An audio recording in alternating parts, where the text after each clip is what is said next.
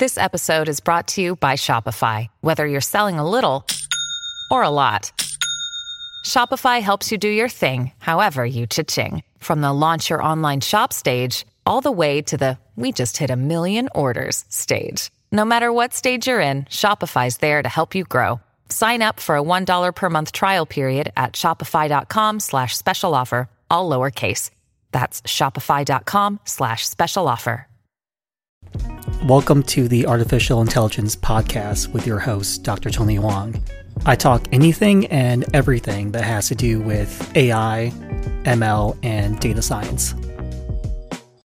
Stanford's Alpaca AI performs similarly to the astonishing ChatGPT on many tasks, but it's built on an open source language model and costs less than $600 to train up. It seems these godlike AIs are already frighteningly cheap and easy to replicate. 6 months ago, only researchers were following the development of large language models. But ChatGPT launched late last year sent a rocket up humanity's backside. Machines are now able to communicate in a way pretty much indistinguishable from humans. They're able to write text and even programming code across an amazing array of subject areas in seconds, often of a very high standard. They're improving at a rapid rate, as the launch of GPT-4 illustrates, and they stand to fundamentally transform human society like few other technologies could by potentially automating a range of job tasks, particularly among white-collar workers people might previously have thought of as impossible. Many other companies, notably Google, Apple, Meta, Baidu, and Amazon, among others, are not too far behind, and their AIs will soon be flooding into the market, attached to every possible application and device. Language models are already in your search engine if you're a Bing user, and they'll be in the rest soon enough. They'll be in your car, your phone, your TV, and waiting on the other end of the line anytime you try to phone a company. Before too long,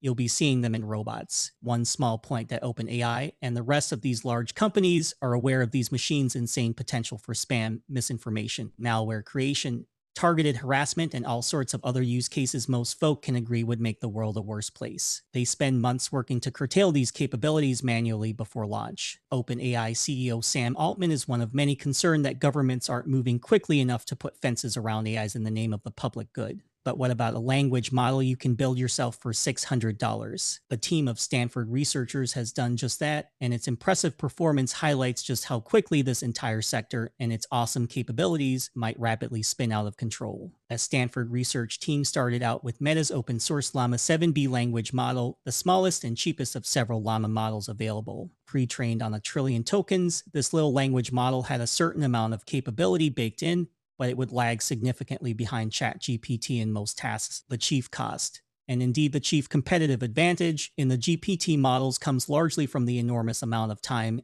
and manpower OpenAI has put into post-training. It's one thing to have read 1 billion books, but another to have chewed through large quantities of question and answer conversation pairs that teach these AIs what their actual job will be. So, with the Llama 7B model up and running, the Stanford team then basically asked GPT to take 175 human-written instruction output pairs and start generating more in the same style and format 20 at a time. This was automated through one of OpenAI helpfully provided APIs, and in a short time, the team had some 52,000 sample conversations to use in post-training the Llama model. Generating this bulk training data cost less than $500. Then, they used that data to fine-tune the Llama model, a process that took about 3 hours on 8 A100 cloud processing computers. This cost less than $100. Next, they tested the resulting model, which they called Alpaca, against ChatGPT underlying language model across a variety of domains, including email writing, social media, and productivity tools. Alpaca 190 of these tests, GPT 189. The team wrote, "We were quite surprised by this result given the small model size and the modest amount of instruction following data. Besides leveraging the static evaluation set, we have also been testing the Alpaca model interactively and found that Alpaca often behaves similarly to TextDaVinci 3 using GPT 3.5 on a diverse set of inputs. We acknowledge that our evaluation may be limited in scale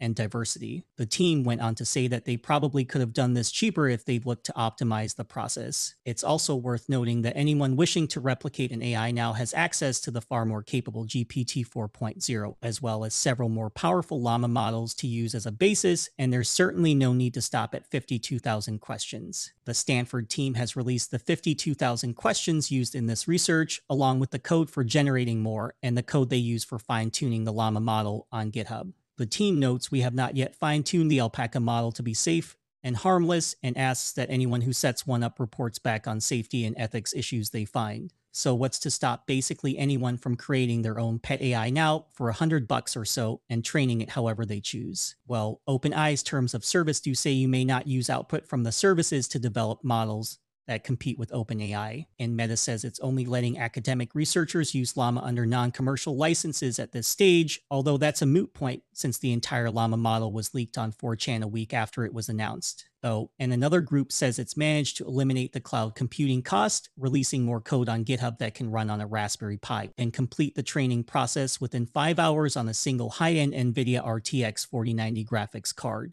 What does this all mean? Well, it means that unlimited numbers of uncontrolled language models can now be set up by people with machine learning knowledge who don't care about terms and conditions or software piracy. It also muddies the water for commercial AI companies working to develop their own language models if so much of the time and expense involved is incurred in the post-training phase, and this work can be more or less stolen in the time it takes to answer 50 or 100,000 questions. Does it make sense for companies to keep spending this cash? And for the rest of us, well, it's hard to say, but the awesome capabilities of this software could certainly be of use to an authoritarian regime or a phishing operation or a spammer or any number of other dodgy individuals.